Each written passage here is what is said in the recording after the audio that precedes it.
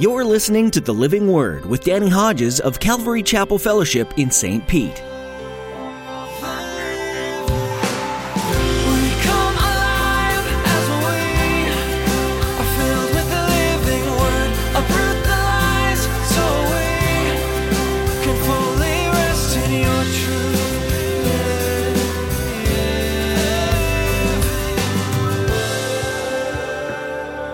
Lines were blurred between secular and sacred. Lines were blurred between what is holy living and what's okay to do. And by simple association with other people who said, well, I believe in God, I'm a Christian, but the standards were lowered. And just by association with other people who believed in God and claimed to be Christian, people were seduced. God is a God of the details as much as He's the God of the universe.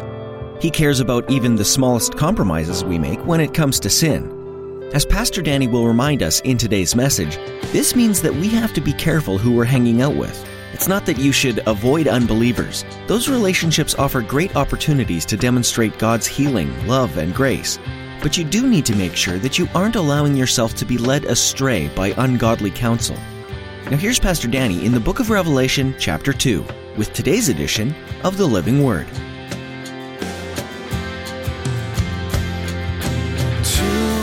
every nation, for all generations, together in love, we'll move mountains by faith, until all have tasted, seen, and heard the power of the living word.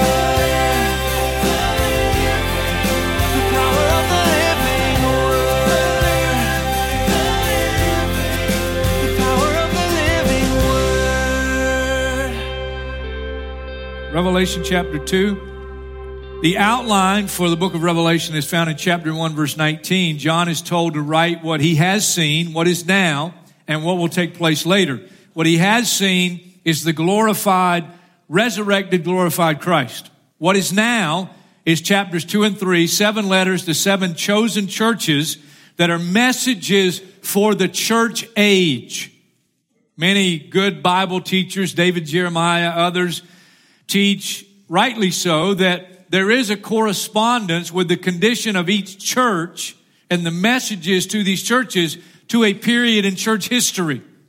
Some believe the church of Laodicea is the church that we're living in. That's the age. But you want to be careful about going too far with that. Because what can happen if you say, well, they're just messages for a period of the church age, you might miss the message in that letter for us.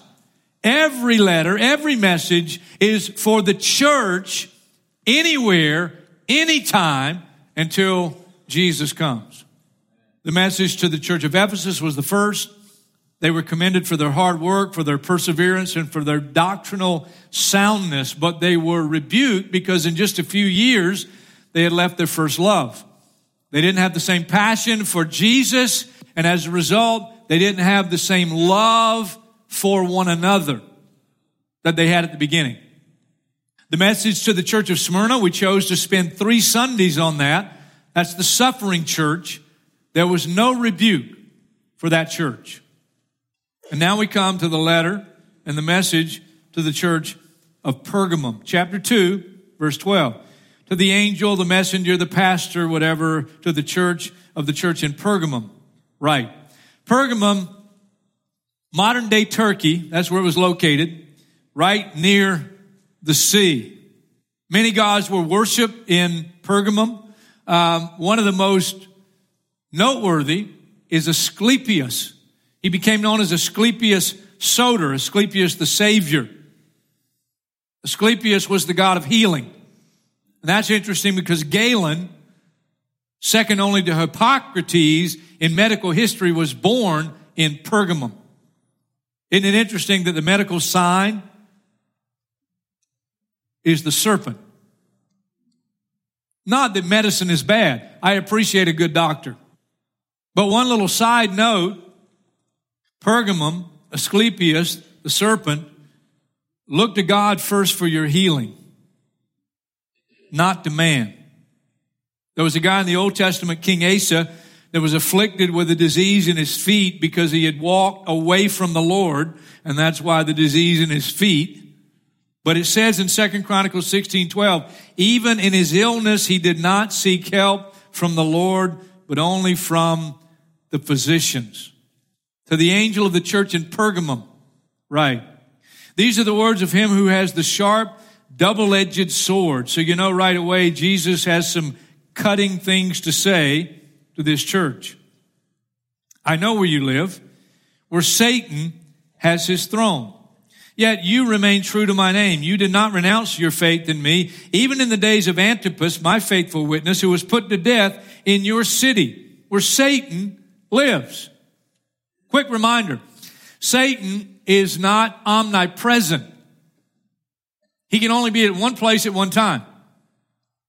And Satan evidently has a place on the earth where he chooses to set up his throne, his rule, his reign. Is it still an ancient Pergamum? I don't know, but I personally don't think so. Because I think he moves his throne. And how does he determine where he's going to set up his throne? Well, to me, that's easy. He's going to set up his throne in the place where people will give him place, where he'll have rule and reign. On a human level, like you wouldn't want to be a part of the church of Smyrna because it's the suffering church, I'm not sure you'd choose to be a part of the church of Pergamum because that's where Satan has his throne. But they're commended. Even though a guy named Antipas was a faithful witness for the Lord and died for his faith in Pergamum, the other saints who are alive are commended. You've been faithful. Even in a place where Satan has his throne, that's where you live. Verse 14, nevertheless, I have a few things against you.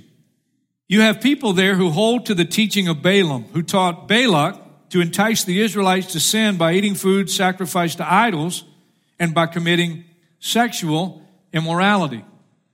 Well, look a little closer at the teaching of Balaam, but let me just make a note for those who will hear this. The issue here that they're rebuked for, eating food sacrificed to idols and committing sexual immorality, and they're tied together. Paul tells us very clearly, 1 Corinthians chapter 8 and 1 Corinthians chapter 10, that eating food offered to an idol is not in itself sin. He'll go on there to say an idol is nothing. We know there's only one true God, so every idol is a false god. So it's not just eating food offered to an idol, but it's something connected with that led them also into sexual sin.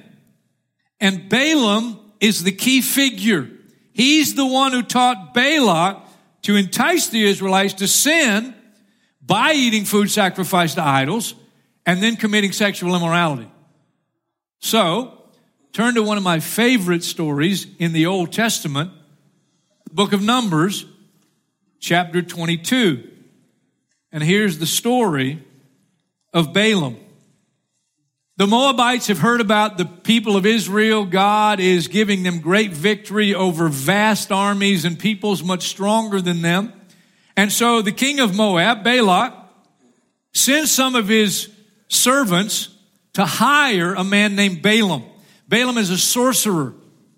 And the intention is to hire him and pay him for his services to put a curse on Israel, because Israel is headed toward Moabite territory. But the God of heaven reveals himself to Balaam. And when these men from Balak come, chapter 22, verse 12, God said to Balaam, do not go with them. You must not put a curse on these people because they are blessed. Next morning, Balaam got up, said to Balak's princes, go back to your own country, for the Lord has refused to let me go with you. So the Moabite princes returned to Balak and said, Balaam refused to come with us. And Balak sent other princes, more numerous, more distinguished than the first. They came to Balaam and they said, this is what Balak says. Don't let anything keep you from coming to me, because I'll reward you handsomely and do whatever you say. They come back, more distinguished princes from Balak, and they say, Balak says, blank check. You fill in the amount. Whatever you want, he'll do for you. Balaam, verse 18, answered, even if Balak gave me his palace filled with silver and gold, I could not do anything great or small to go beyond the command of the Lord my God. Now he's calling the God of Israel his God. But verse 19 is telling. Don't miss it. Now stay here tonight, he tells these guys, as the others did, and I'll find out what else the Lord will tell me. What? You think God's going to change his mind? That night God came to Balaam and said, since these men have come to summon you, go with them, but do only what I tell you. You think God changed his mind? He didn't. And I'll prove it in just a minute. But if someone is determined on a path, sometimes God will appear to have changed his mind just to teach them a lesson. That they should have listened to his clear word to begin with. Verse 21, Balaam got up in the morning, saddled his donkey, and went with the princes of Moab. But God was very angry when he went. And the angel of the Lord stood in the road to oppose him. The angel of the Lord is Christ in the Old Testament. Before he became the man Jesus. This is Christ. Balaam was riding on his donkey and his two servants were with him. When the donkey saw the angel of the Lord standing in the road with a drawn sword in his hand, she turned off the road into a field. Balaam beat her to get her back on the road. It's pretty bad when your donkey sees clearer than you see. Then the angel of the Lord stood in a narrow path between two vineyards with walls on both sides. When the donkey saw the angel of the Lord, she pressed close to the wall, crushing Balaam's foot against it. So he beat her again. And then the angel of the Lord moved on ahead and stood in a narrow place where there was no room to turn either to the right or to the left. When the donkey saw the angel of the Lord, she lay down under Balaam. And he was angry. And he beat her with his staff. And I'll never get tired of reading or teaching this part of the story. Then the Lord opened the donkey's mouth, and she said to Balaam, what have I done to you to make you beat me these 3 times? And I can see Balaam scratching his head, and he answered his donkey. You made a fool of me. If I had a sword in my hand, I'd kill you right now. The donkey then says to Balaam, am I not your own donkey, which you've now always ridden to this day? Have I been in the habit of doing this to you? In other words, is this out of the ordinary for me? And you can see him scratching his head again, thinking, he says, well, you know, you're right. No, you're a smart jackass. Smarter than Balaam. And then the Lord opened Balaam's eyes. And he saw the angel of the Lord standing in the road with his sword drawn. So he bowed low and he fell face down. And the angel of the Lord asked him, why have you beaten your donkey these 3 times? I've come here to oppose you because your path is a reckless one before me. You are headed for trouble, and I'm trying to save you. Your donkey is smarter than you. Get some brains, dude. I've come here to try to save you because you're determined to go on a path, and it's not going to end up where you want to end up. Balaam would later prophesy. He would pronounce blessing on Israel.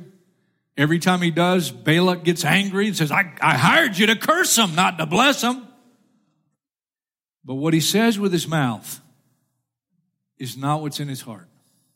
And when you get to chapter 25, it opens this way. While Israel was staying in Shittim, the man began to indulge in sexual immorality with Moabite women who invited them to the sacrifices to their gods.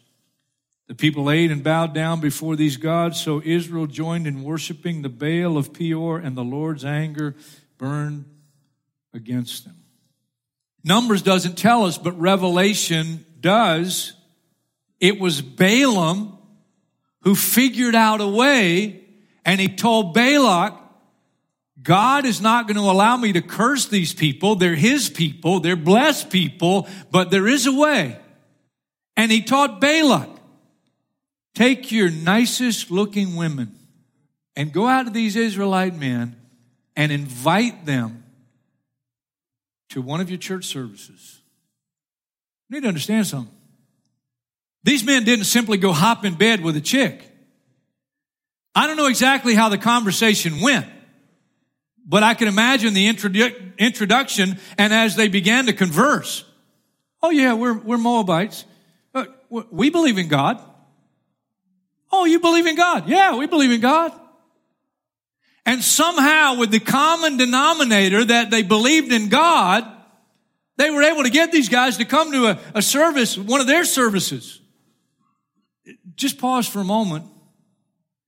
You have people there who hold to the teaching of Balaam, who taught Balak to entice the Israelites to sin by eating food sacrificed to idols and by committing sexual immorality.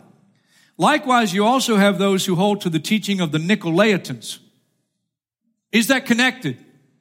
Well, this is one time when you can go back in history and you can see history bearing out that during this time of the church of Pergamum, it's the time of Constantine. Constantine was the first Roman emperor to confess conversion to Christianity.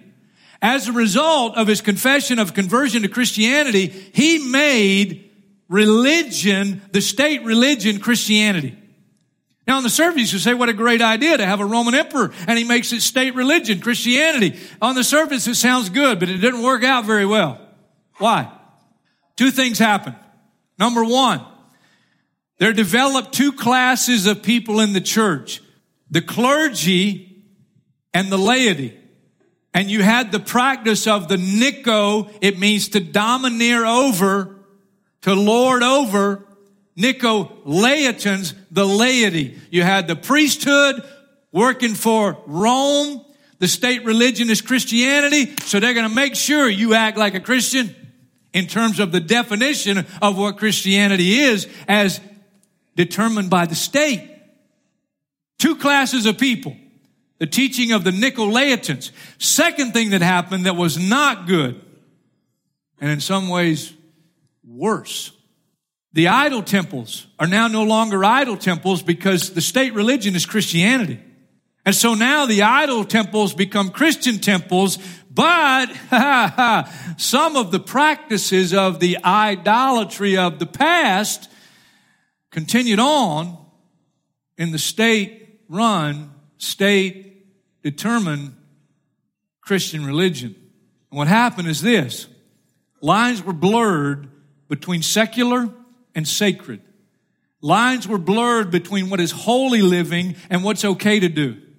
And by simple association with other people who said, well, I believe in God. I'm a Christian. But the standards were lowered. And just by association with other people who believed in God and claimed to be Christian, people were seduced. And you began going to places that you should not be and doing things you should not do. And then you end up in bed with somebody and it's not biblically your husband and it's not your wife. And that's exactly what happened in the church of Pergamum, and that's happening still today. It was not the eating of food offered to idols, it was association with those who were worshiping another God, even though they might have claimed to be worshiping the same God. Now let's get real practical here because it's not hard to understand. It's not hard to understand. What was Balaam's first mistake and what he would have been an example to and in his teaching led others into? What was his first mistake? Listen, it ain't rocket science. A child can understand it. You go back to the story in Numbers chapter 22. We just read it. And when God appears to Balaam, when these guys show up to hire him to go put a curse on Israel, and what does God say? Do not go with them. Don't go with them. But there was something, especially when they came back with the more distinguished people from Balak, and Balak has the blank check. He'll do whatever you want. I mean, come on, fill in the blank. And then he was enticed. And no matter what he said with his mouth, his heart wasn't true. He had a thy will, my will attitude. He was half-hearted. And while confessing outwardly, inwardly, something wasn't right. Repentance.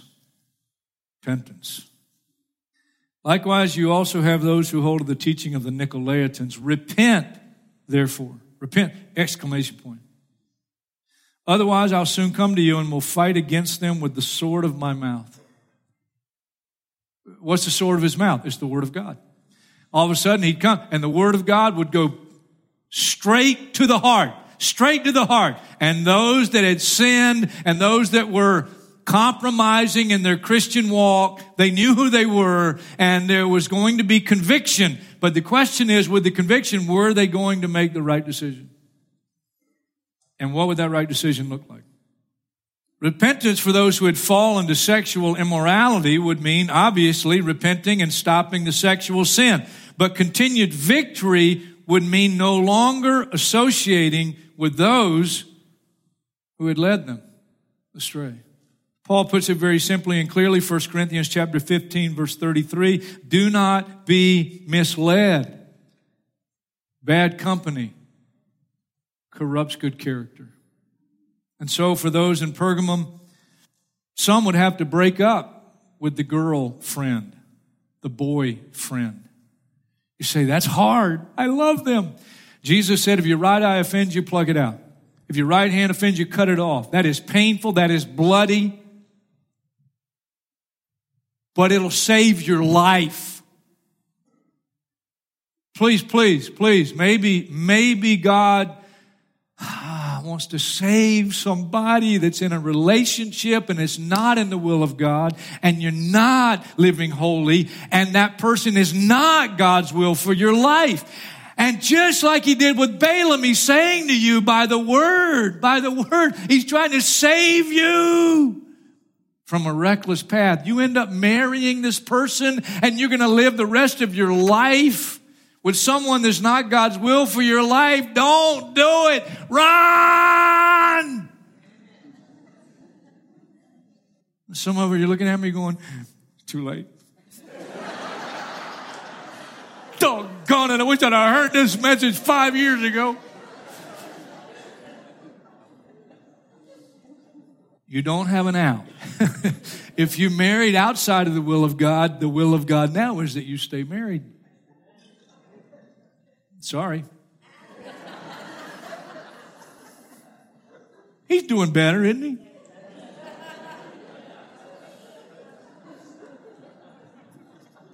I know them. And they know me. God's got our best interest at heart. But we're so easily duped. We're so easily seduced. And the sexual sin, you see, the sexual sin, it's so powerful in the hands of the enemy and the deceiver and the enticer because it's a natural God-given desire. Look, let me just say, look, every song about romance, every movie about romance, every Prince and Prince Charming dream and all that stuff, that's from God. God created it. God created it. And so it's a God-given desire to have somebody that you long for, that you want to love and be intimate with. It's God-given.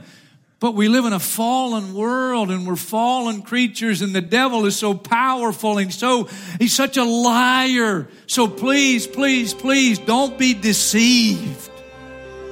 And if you're on the way down the wrong path, or if you've gone down the wrong path, thank God. He said, look, repent. Repent.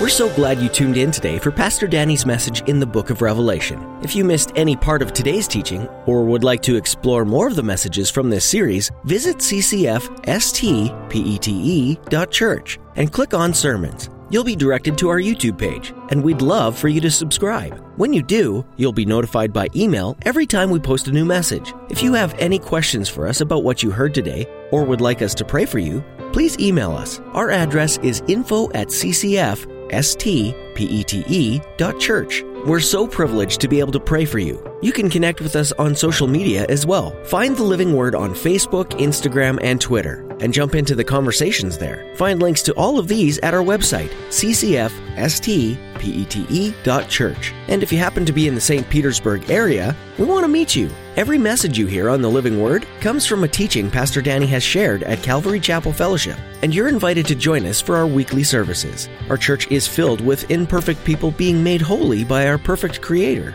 and we know that you'll fit right in. Join us on Saturday at 6 p.m. or Sunday at 9 or 11 a.m. Find directions at our website. Again, that's ccfstpete.church. With that, our time with you has officially come to an end. There's much more to learn from the pages of Revelation, so we hope you'll tune in again right here on the Living Word.